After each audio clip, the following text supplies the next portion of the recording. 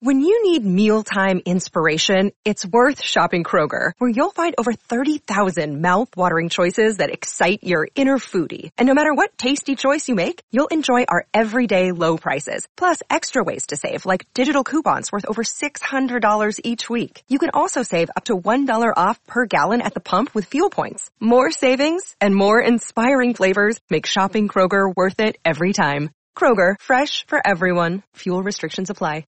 Another day is here, and you're ready for it. What to wear? Check. Breakfast, lunch, and dinner? Check. Planning for what's next and how to save for it? That's where Bank of America can help. For your financial to-dos, Bank of America has experts ready to help get you closer to your goals. Get started at one of our local financial centers or 24/7 in our mobile banking app. Find a location near you at bankofamerica.com/talktous. What would you like the power to do? Mobile banking requires downloading the app and is only available for select devices. Message and data rates may apply. Bank of America NA, member FDIC.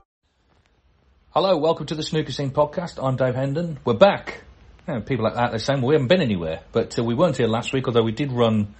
I say I ran the interview I did. I'd like people to think I've got a huge team behind this, but frankly there isn't. Anyway, I ran the interview with Rob Milkins that I did earlier in the year. And, of course, he was the winner of the Welsh Open. It's been some months. We reached the end of February. 3 players really have dominated the month. Ali Carter, Robert Milkins and Sean Murphy. Ali Carter won the German Masters. He needed Sean Murphy to beat Robert Milkins so that Ali, won the Bet-Victor bonus. That didn't happen. The 150,000 went to Milkins because he beat Murphy in the final of the Welsh. And then just last night, the Players' Championship was won by Sean Murphy, who beat Ali Carter. So February for those 3 is a very memorable month, and we'll be discussing all of that and much more.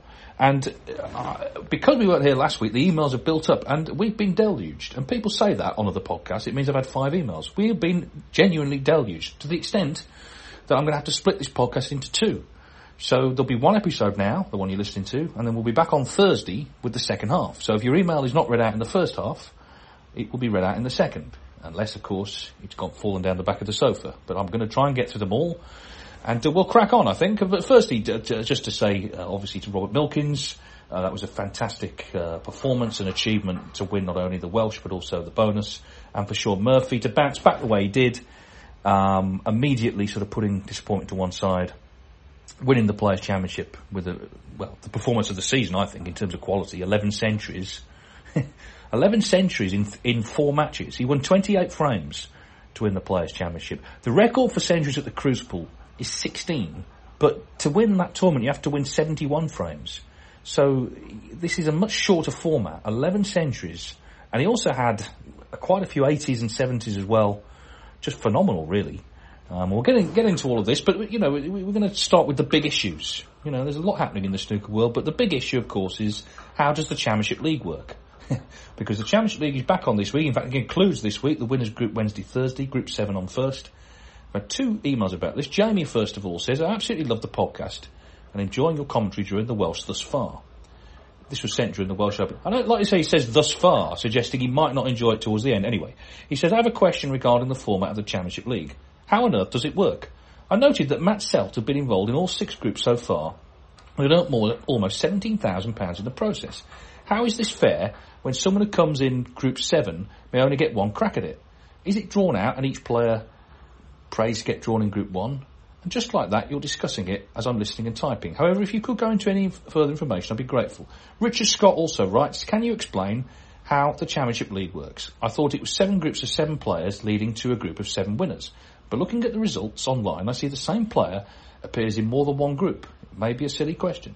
It's not silly at all, Richard, although what I would say is this event has not changed. The invitation event, the format, has not changed since it first was launched in 2008. So it's 15 years. But anyway, there's 25 players in the invitation version of the Championship League. There's 25 players. They're chosen off the world rankings. So Matchroom, who run the event, for example, will invite, first of all, the world number 1. And if the world number 1, in this case Ronnie O'Sullivan, wants to play in the event, they will ask him which group he wants to come in. Now, in this, Ronnie's actually pulled out, but he actually said Group 7. So he didn't want to come in Group 1. He wanted to play in 1 group. They then ring the world number 2.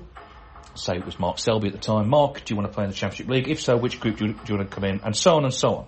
So it's done off the world rankings. Some players like to come in right at the start.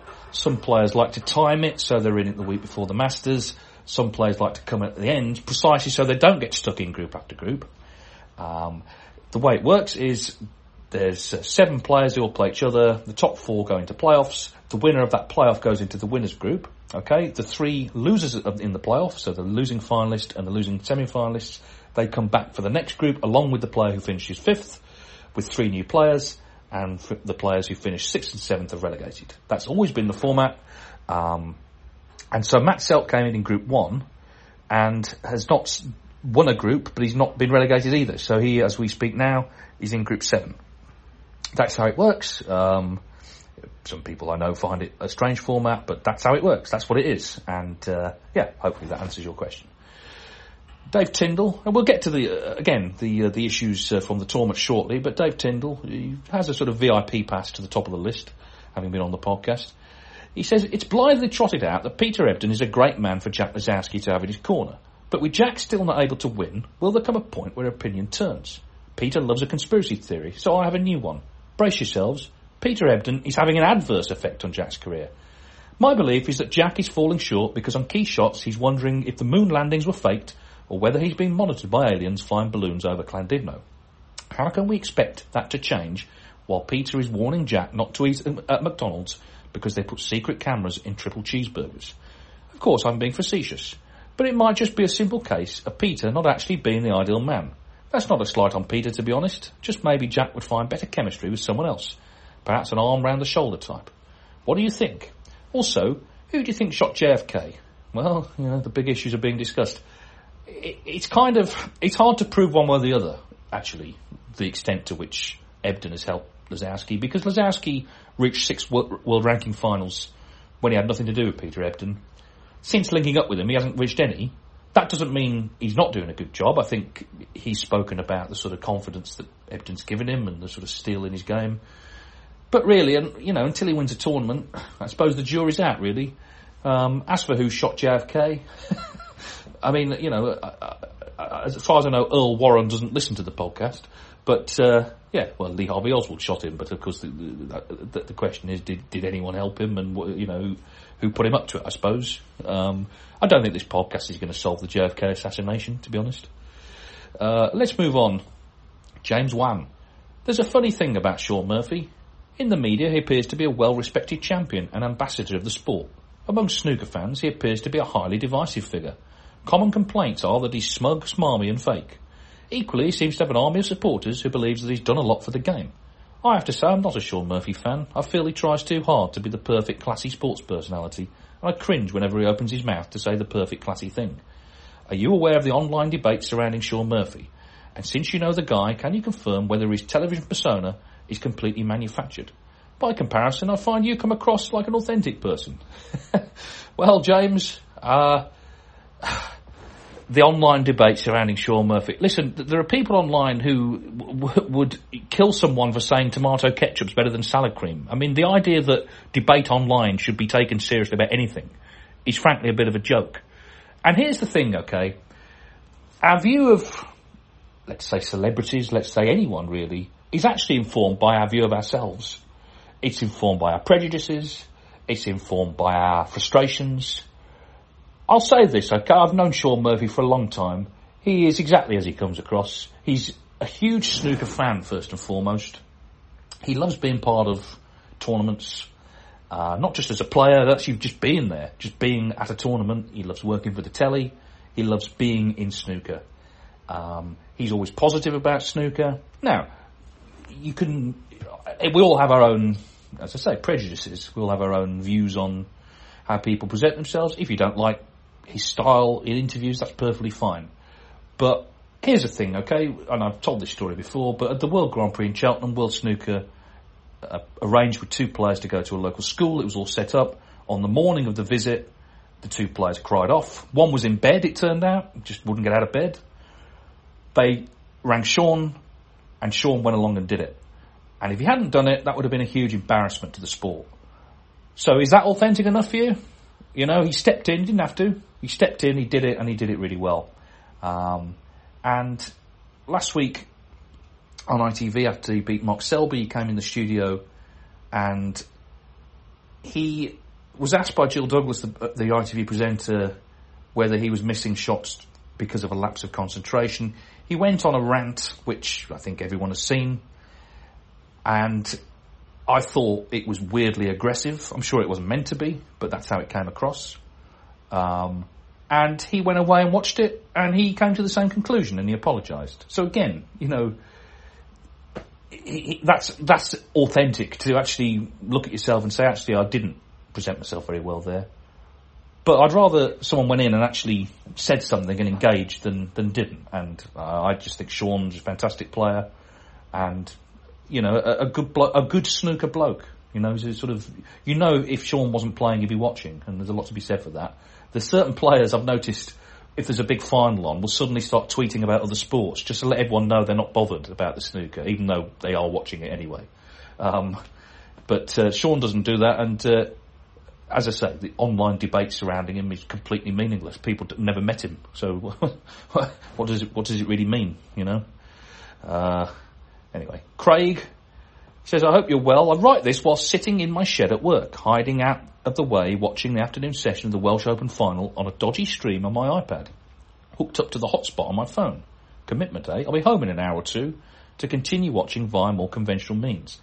I wrote to you before Christmas to tell you of my experience at the English Open, having fallen in love with the game in the past few months, something which has only increased since. This has led to myself and my family booking tickets for a day session at next year's Masters and looking to make a return to Brentwood early this year when the English Open returns. We can't wait. I also, this week, purchased a yearly subscription to Snooker Scene magazine and purchased the past couple of months' editions on top. I've only had a chance to have a quick flick through, but I like what I've seen so far. I look forward to getting into them over the next few months, while I also work my way through your back catalogue of podcasts. Back to the Welsh Open, just a small point I would like to raise. Is it just me, or has there not been as much applause from the audience at this tournament as others? I've noticed some cracking pots and safety shots being made, followed by deadly silence. I could be wrong, but I'm quite sure that the first applause from the audience during Murphy's incredible 147 was only heard when he passed the century mark in the break. I also heard one or two commentators in other matches noting that no applause was made, but a good shot had been made. Like I say, just a small point, but I wonder if anyone else had picked up on it while watching. I'll stop typing now and concentrate on my iPad, with Murphy close to taking a 3-1 lead. I hope I haven't jinxed that. Spoiler alert, by the way, Craig. He says, I have had a couple of quid on Murphy since before the tournament, so hoping he does the business. There could be a takeaway on the cards for myself and the missus later if he does. Keep up the good work, David. Thank you for all your contributions to the snooker scene. P.S. I may have jinxed it. Murphy's just missed a red and left it over the hole. Me and my mouth. Craig then emailed back shortly afterwards. He said, a quick follow-up to my previous message. Unfortunately for myself and the missus, there was no takeaway on the menu last night. Just something rather bland from the freezer instead. Never mind, I at least got a couple of quid back, as I had Murphy each way. I couldn't have been happier, however, to see Milkins win. What a great guy he seems, and how much it meant to him, coupled with how well he played throughout the week. He thoroughly deserved the victory. Good luck to him. Looking at the odds for the Players' Championship, starting later on today, maybe an Indian will be on the cards next Sunday if I choose wisely. Well, don't keep us in suspense, Craig. Did you actually back Murphy for that? Because, of course, he did win it. Let us know next week. Now then, Alpha Bonzi always writes in. He says, a bumper podcast, maybe, well, it is bumper, Alpha, it's 2 episodes. He said, maybe deserves a bumper email to start. Before the questions, a comment. I was disappointed at the behaviour of some fans in North Wales. By the way, I should answer that thing. Sorry, Alpha, I'll just on the applause thing. I have to say I didn't really notice it, but, you know, it's up to individuals, isn't it? Some audiences, you know, Germany, for example, in Berlin, they seem to really love everything. Others are a little more kind of picky, I suppose. I think if you paid your money, it's up to you, really. It didn't really occur to me that much while I was watching it. Anyway, Alpha says, yes, I was disappointed at the behaviour of some fans in North Wales. How many times do they need to be told to switch their phones off before the message sinks in? Thankfully, the drunken moron who shouted nonsense at Neil Robertson at last year's Players' Final seemingly fallen down a well, and the fans at Wolves were great. The phone thing, you know, it's probably never going to be resolved, is it? It's always, it's every venue we go to, it's always an issue, so that's just one of those things. He says, on to the questions which we're all waiting for with bated breath, aren't we? How did Robert Milkins keep his emotions in check at the end of that Welsh final, given what he achieved? Even Rachel Casey was in floods of tears during that post-final interview. Well, we'll answer these one by one. I don't know. I mean, he was emotional. We got a lot of emails about Milkins. We'll come on to those shortly. Number 2, how high does winning the Players for a second time, his 2011 PTC final win is in the same lineage, ranking Shaun Murphy's list of achievements, giving his a triple crown, there's that phrase again, winner, and his awesome performances this week. He says murking opponents left and right. Murking, is that a word? Anyway, how high does it rank? Well, it's obviously not going to be above the World Championship and all that, but obviously because it's been 3 years, because he's had some low times, and because, you know, he's been close as well, you know, obviously the Welsh final last week, I would say it ranks very highly. You know, it's got to.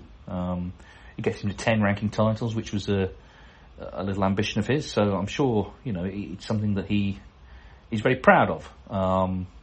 But it's hard to compare it with, you know, the sort of the really established titles, I suppose. But the performance has got to be one of his best ever. You know, maybe his best ever, actually, after the 2005 World Championship. Arthur's final question: is there a semblance of a calendar for next season? Is it true the Shanghai Masters and a China Grand Prix are in the plans? Thanks for the podcast and being our man on the inside as always. Well, I don't know how inside I am on this. I haven't seen a calendar for next season. There are some dates floating around. There's some tickets gone on sale. For the home nations, the UK, the Masters, the World. I think the shootout dates have been announced, and the European Masters. So there's dates that are sort of here and there. Shanghai was announced in China, but whether it will take place, we don't know. There was talk of a new Chinese ranking event, but again, no firm dates. So hopefully, you know, in the next couple of months, we'll get some dates. But I've literally seen nothing so far that's actually official. I can't help you with that. Callum Law, looking back over the Players' Championship and the Welsh Open, I felt Shaun Murphy was the best player over the entire fortnight, so I was pleased to see him win the Players' Championship after faltering in the final of the Welsh. It was the devastating form we all know Shaun is capable of producing, where he runs over the top of opponents. Plenty to be excited about for him if he can sustain this form for the rest of the season. I also enjoyed watching Joe O'Connor, and while this is quite an easy or lazy comparison to make because he's also from Leicester, he looks like he's got a touch of the Mark Selby about him with his tactical game, competitive nature, and ability to make pressure clearances. We hear plenty about the lack of young players breaking through, but to me O'Connor looks to have all the attributes to be a top player and serial winner. I'll just jump in there, Callum. I was very impressed with Joe O'Connor.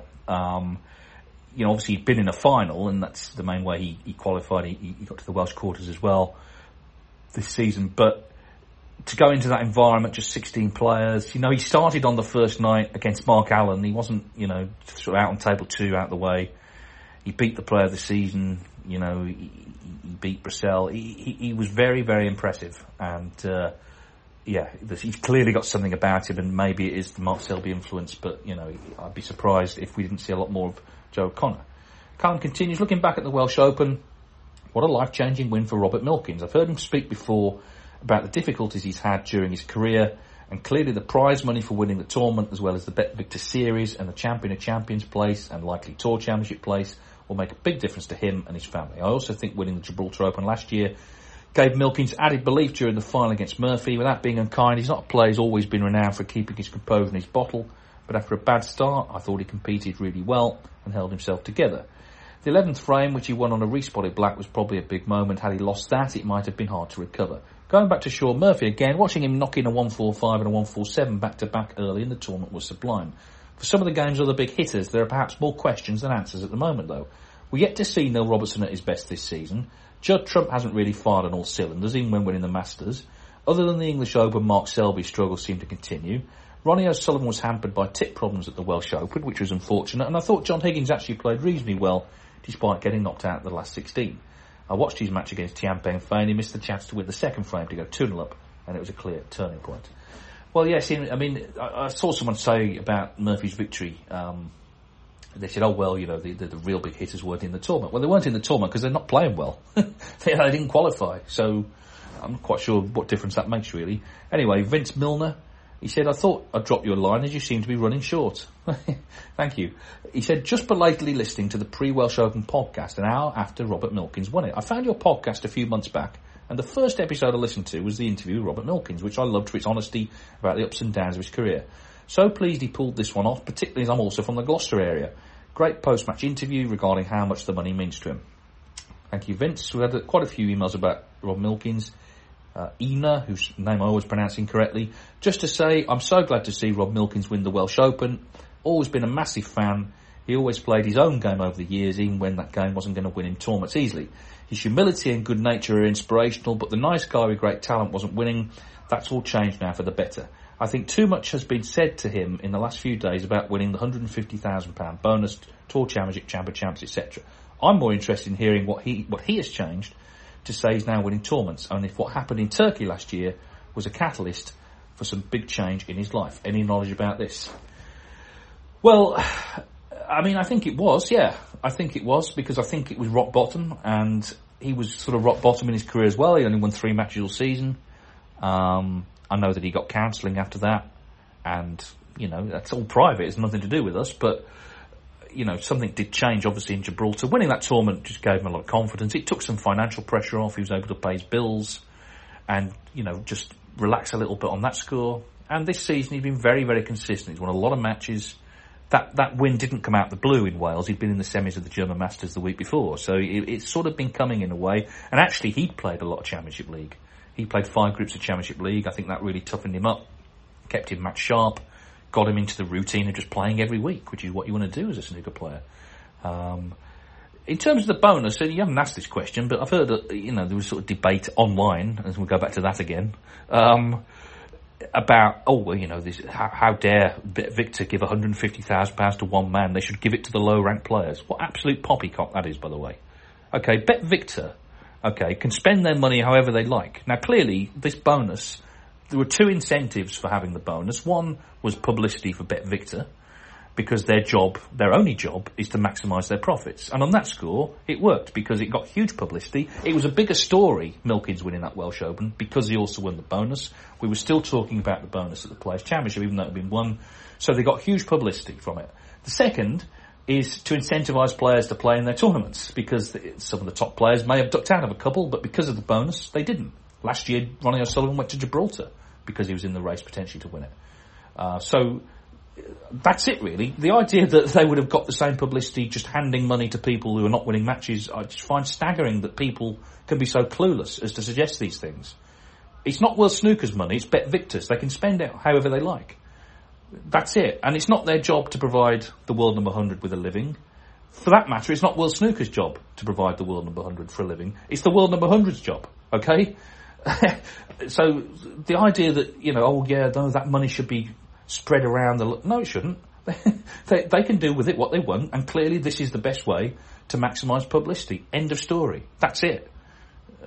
I'm constantly staggered by how people don't understand these things. This is, you know, top professional sport at the sharp end of the commercial world, competing for space in the media, and this was a way of getting publicity, and it got huge publicity. And for Robert Milkins, it's a huge amount of money.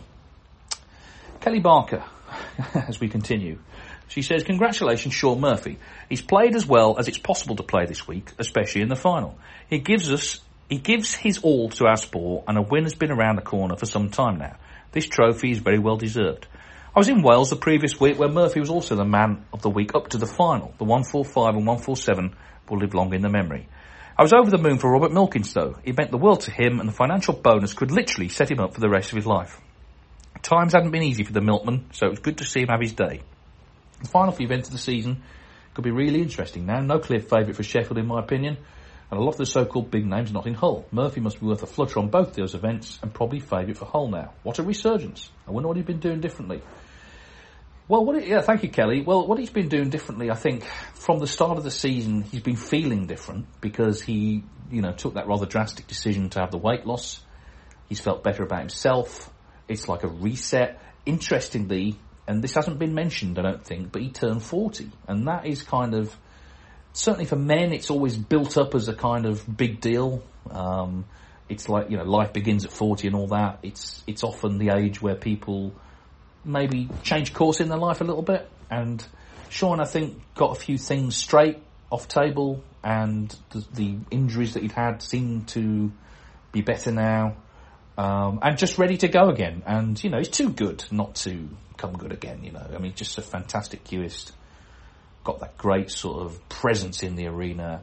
And as I said earlier when we were talking about the online debate about him, just loves snooker. And that enthusiasm has carried him through, I think. Even through the dark times, it's carried him through. And the punditry that he was doing at Wales didn't seem to make any difference, did it? That didn't seem to affect his chances at all. On the Milkman, Robert Milkins, we had another email here. Mark Williams, not that one. It's his first year. Very well done to the Milkman, Rob Milkins. What a superb effort he's put in all week at the Welsh Open. He's played great. He's excellent to watch, makes a very good TV viewing.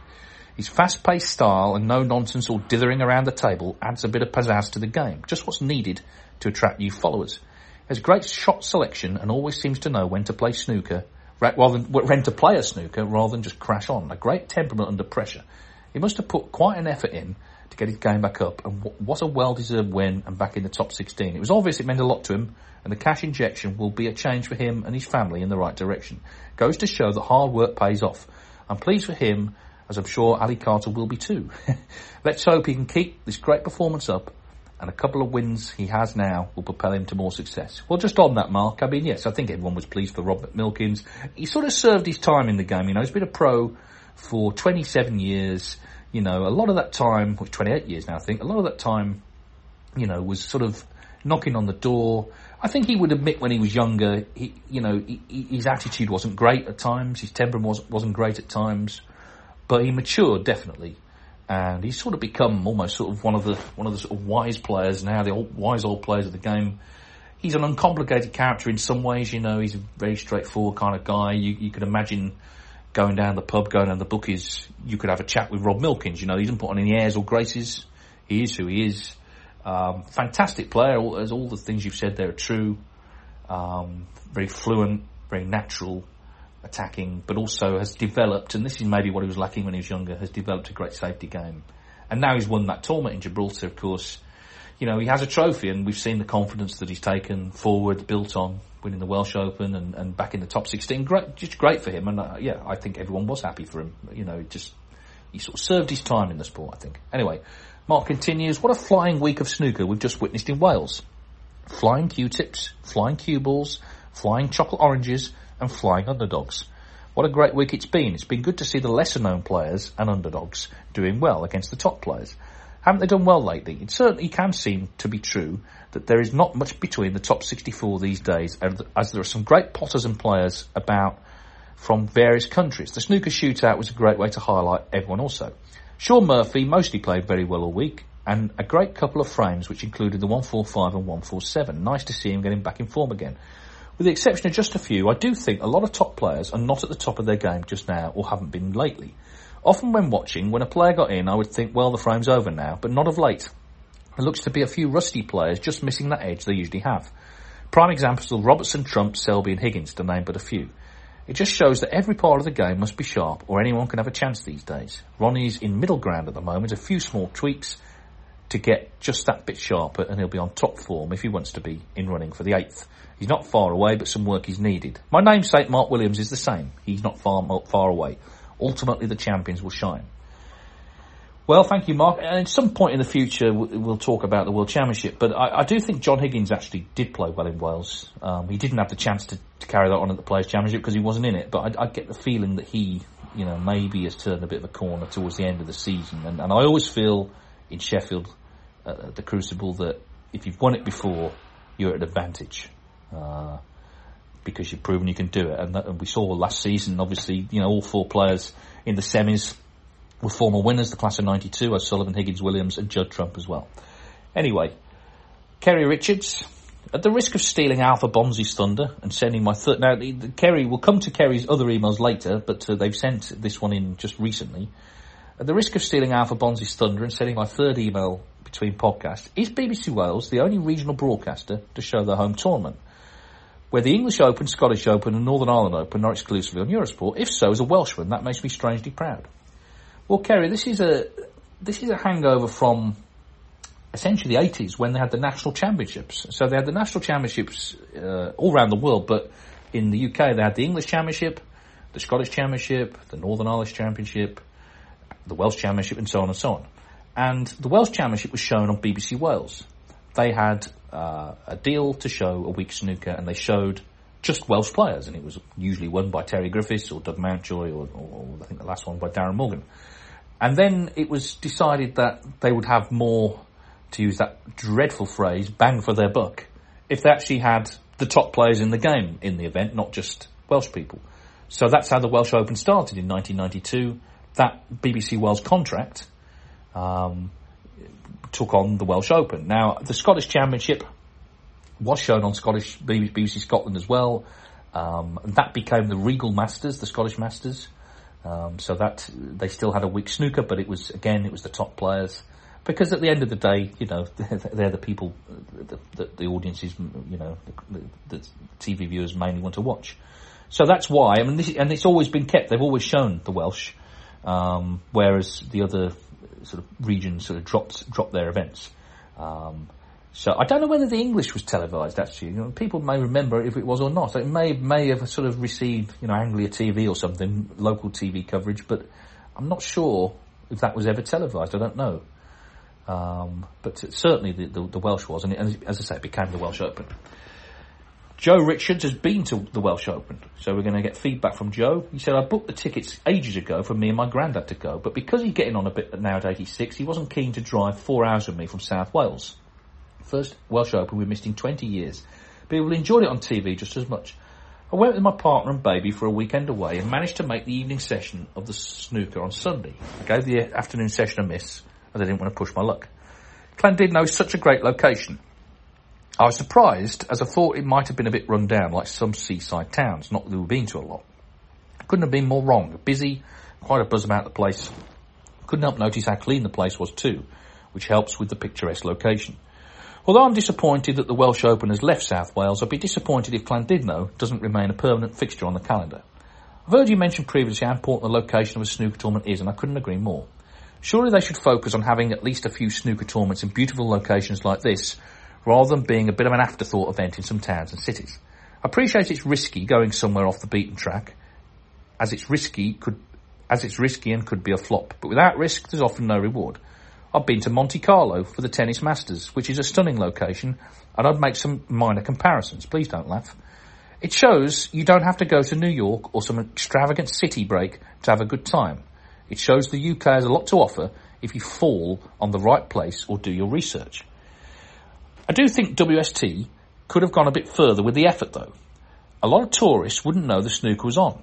Why didn't we have a big TV showing and advertising the snooker at the end of the pier, or even gone further and had a big glass box with a snooker table in, promoting the sport and selling merchandise, having some competitions for children to win tickets?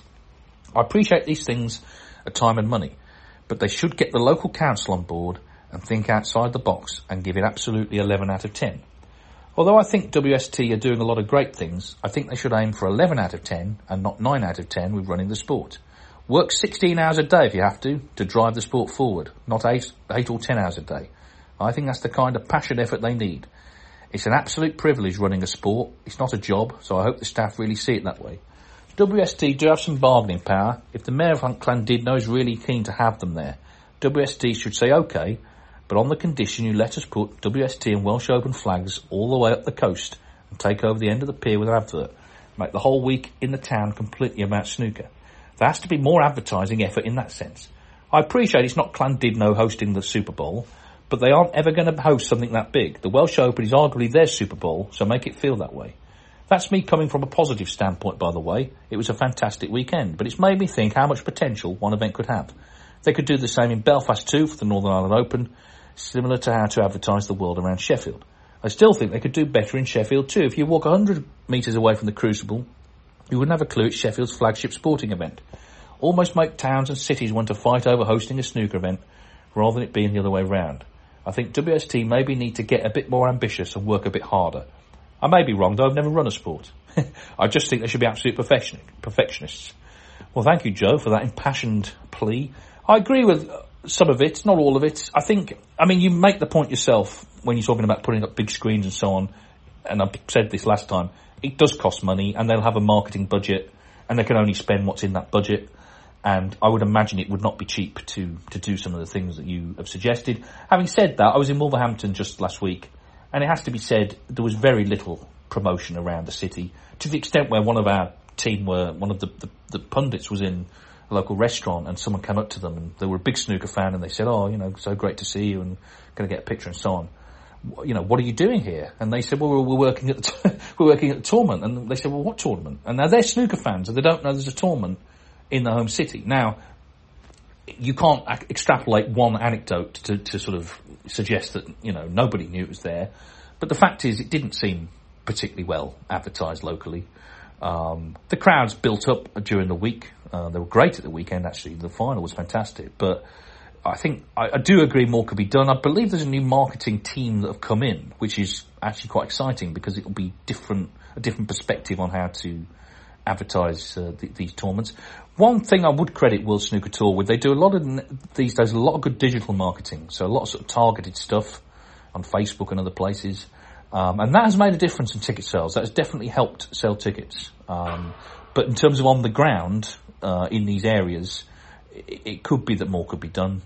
It was pointed out again in Wolverhampton, in the hotel we were staying in for ITV, there was a What's On guide, sort of magazine, and there was no mention at all of the snooker being on in Wolverhampton, which is disappointing, I think.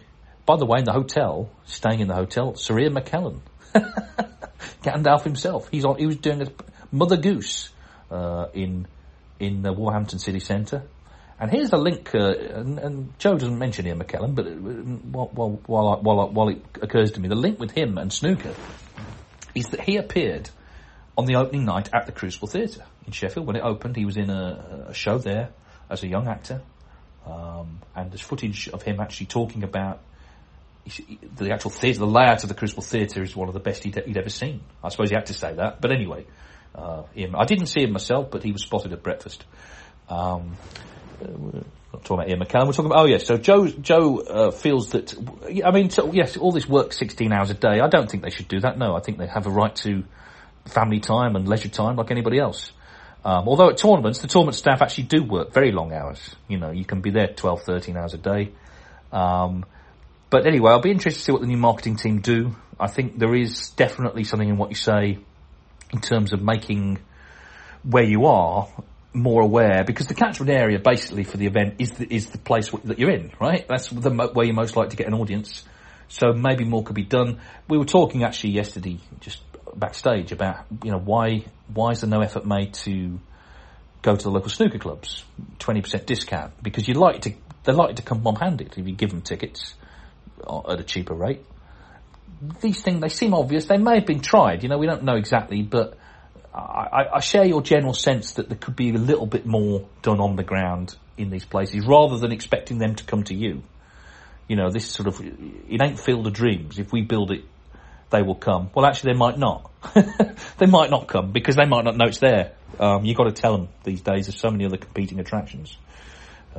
Anyway, thank you, Joe. Adrian Macy says, thanks for the podcast.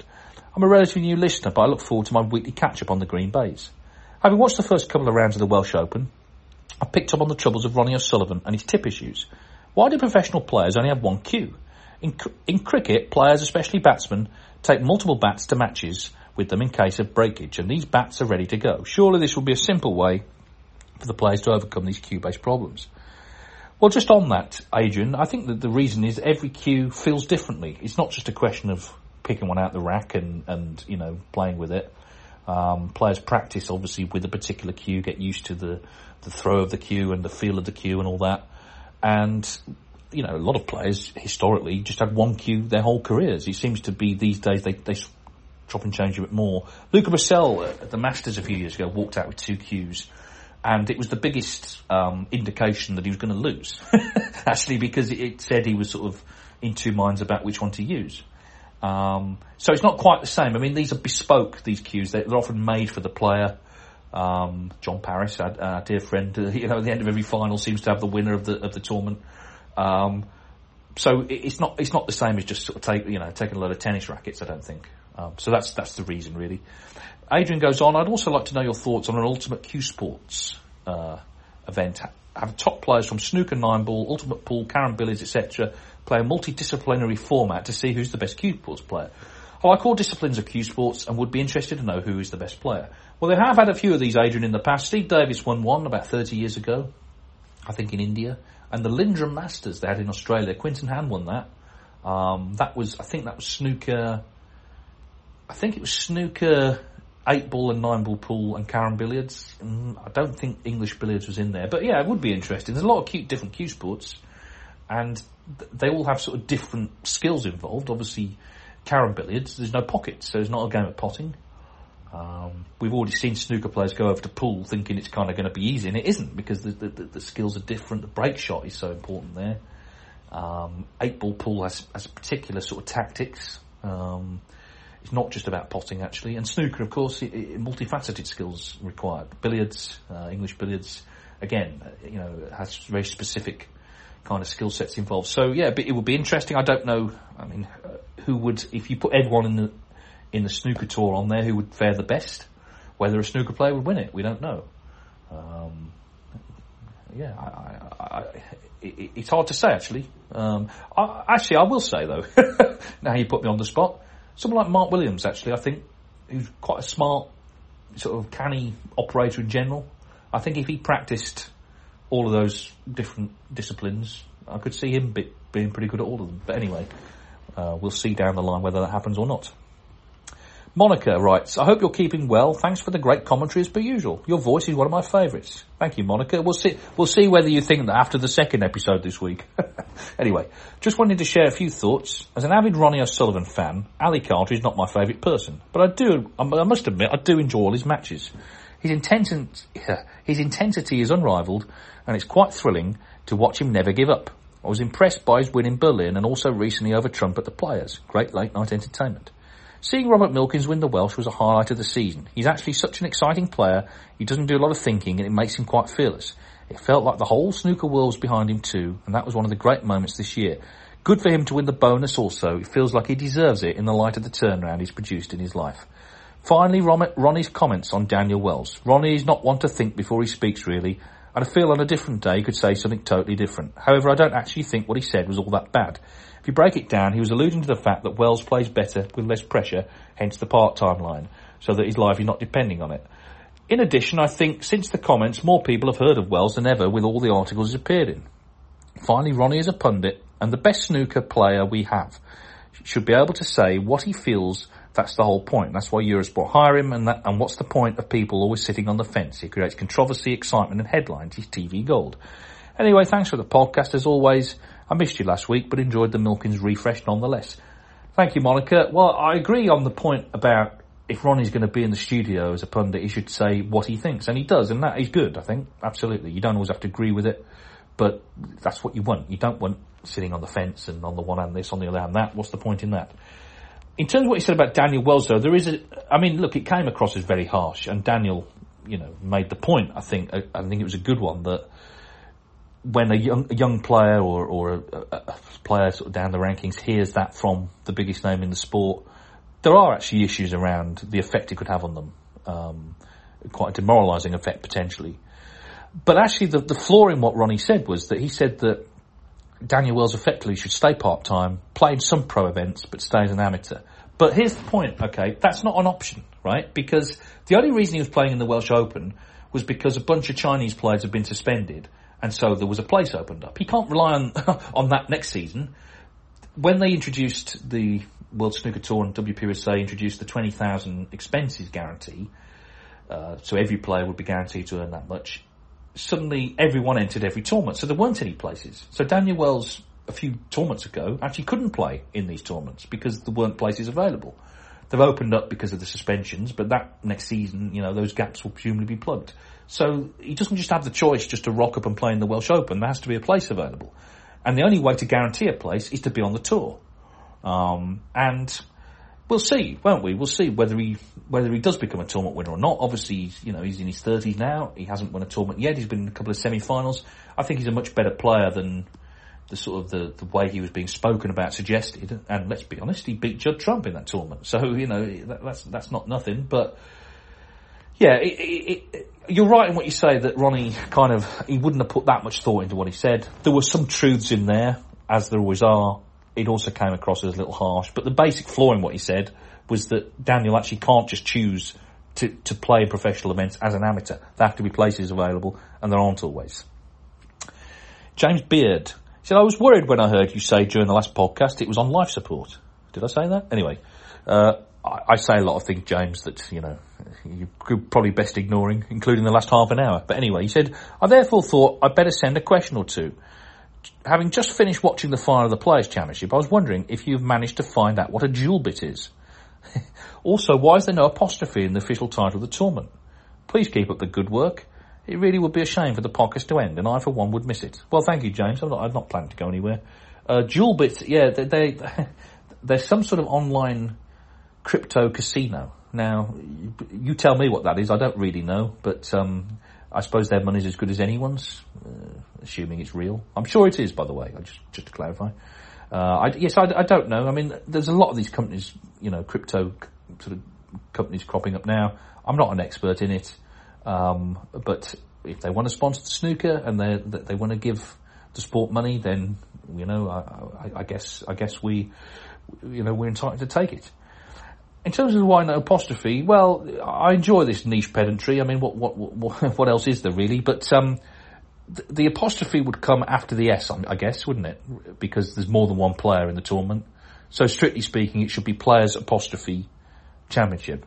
I suspect it would just kind of look a bit cumbersome on branding, really. People would look at it and think, is that a smudge on it? Is that, what's that?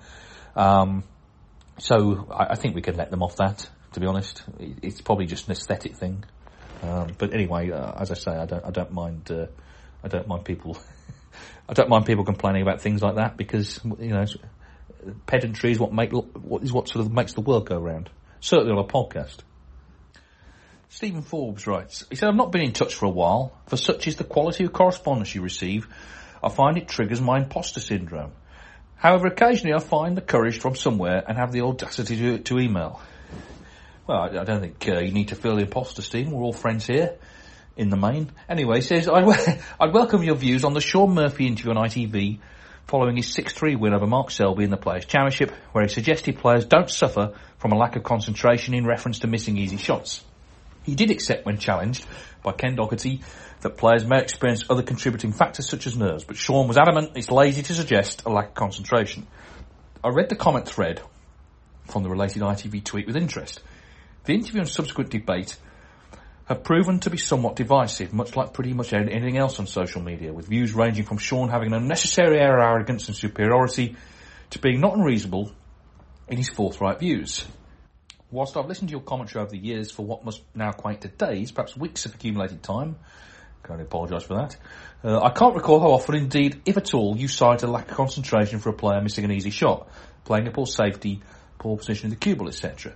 I welcome your thoughts on the so-called fiery interview with Jill Douglas, Ken and Neil Folds. For what it's worth, Shaun was one of the first players I saw play live many years ago at the Crucible. I greatly admire him as a player and ambassador of the sport, and more recently as an articulate and insightful commentator. However, I found his views somewhat black and white and generalised, and I can't align with him on this at all. Until I find the daringness to email again, I look forward to hearing your views on this. Well, thank you, Stephen. I mean, we mentioned this earlier, and Shaun, he did sort of back down for the way he said what he said. I don't think he necessarily took back what he said. He made an interesting point, I think. He said that the only reason for missing any shot is technique. But, of course, your technique is affected by external factors, such as nerves. If you're nervous, that could cause you to, your alignment to go or for you to sort of snatch at the ball. And I think it's indisputable that players have missed because they haven't been concentrating 100% on a shot. Usually an easy shot because they're thinking about position or a couple of shots time, or I've got to, cannon that red out, or I've got to play for the right angle on this yellow, or whatever it is. They're thinking about something else. I think that's indisputable that that's happened, and this happens in ordinary life. Things that we do sort of naturally. We're often daydreaming about something else. So more than once I've filled up the kettle and not actually turned it on. I thought I've turned it on, and I've gone to, pour the water into the mug, and it's actually not boiled because I've just been thinking about something else, because it's such a mundane, easy thing to do. When I was young, my dad was a teacher, and he every morning would set off to work, same route every morning, back out the drive, and he'd go down our road and he'd be off towards where he worked at the school. And one day, he was driving along on our street, and there was a digger in the road, and he just drove straight into it. thankfully was not badly injured, but because he'd always just driven the same route without any thought really, he wasn't concentrating and he just drove right into it. And that can happen if you're doing something that you are attuned to just doing sort of naturally. That's why so often the players will get the difficult shots, because they have to concentrate on them. So I think there is an argument to be made that concentration is an issue at times for players. I think what Sean actually was really talking about was the word careless, which is overused in commentary. That is quite a lazy phrase. It's used to sort of cover a multitude of sins. Only the player will really know. I think that's fair to say. And Sean obviously, is one of the best players we've ever seen. But I think there's a multitude of reasons why players miss. And I think concentration is one of them, actually. Anyway, Matt Tempest. He says, now we were talking here the other time about Ebden, Ali Carter, some people taken against them for their sort of political views. And he says, I'm glad someone brought up the subject of players' politics, and while I agree 100% with you, we go to sport to switch off from all that shenanigans, I'd be the first to admit that I can't warm to watching Carter, knowing his Brexit and Farage views, despite him being a player of real calibre and grit and resolution. Perhaps he could think about that rapturous reception he got from the couple of thousand German snooker fans at the Tempodrome, 99.9% of whom would think him an absolute idiot if he started with his take-back-control politics. Well, just on that, Matt, we don't know that for sure, do we, what they would think, but anyway, you've made your point. He says, as for Ebden, I'm glad someone has finally broken the code of omerta on his offensive and moronic conspiracy theories. He's welcome to them, and he certainly spreads them far and wide. But it was getting ridiculous that no one ever mentioned them while constantly referencing his coaching of Lazowski. And talking of which, on a more serious note, am I in the minority of one in thinking Ebden as a coach is the last thing Lazowski needs? Well, you're clearly not, Matt, because Dave Tyndall wrote earlier on this very subject. Matt continues, Lazowski constantly seems tense, nervous and anxious around the table. Seems really modest and charming off it, despite his lightning-fast attacking play and this huge burden now hanging over him. Call me an armchair psychologist, but the last thing he needs is a psycho, psyched-up Stuart Pearce-style come-on monster in his corner. What a sentence that is. He needs someone who can make him relax, chill, laugh and play as if it doesn't matter, to paraphrase Clive Everton. Frankly, all Lazowski needs to win a tournament is to slow down a bit on the safety shots and take them seriously. He tends to just get down and play the first safety shot that comes into his mind. A few more seconds on shot selection at key moments. Concentration, a vice he shares with Sean Murphy. Now there's a twist, because this was written before all that controversy last week, but Matt has come in with quite a profound point unknowingly there. A few more seconds on shot selection at key moments, concentration, a vice he shares with Sean Murphy, plus being able to laugh at this best player to never not win a ranking event is all he needs for that breakthrough, I feel. And finally, since half the show seems to be about inventing new tournaments, a little fantasy I've always had is to be a multi-millionaire, billionaire snooker fan a la Damien Hirst or Ronnie Wood and set up my own private invite head-to-head one-off best of 33 frame match at my stately home of the two players I've been impressed or excited by the most that season. £1 million to the winner, 100,000 to the loser. Televised or streamed, sure, with a couple of rows of seats for spectators, but with a dark, smoky atmosphere, more akin to an old working men's club or the early 1970s World Championship, in fact. I'm sure most of the players could be tempted by that.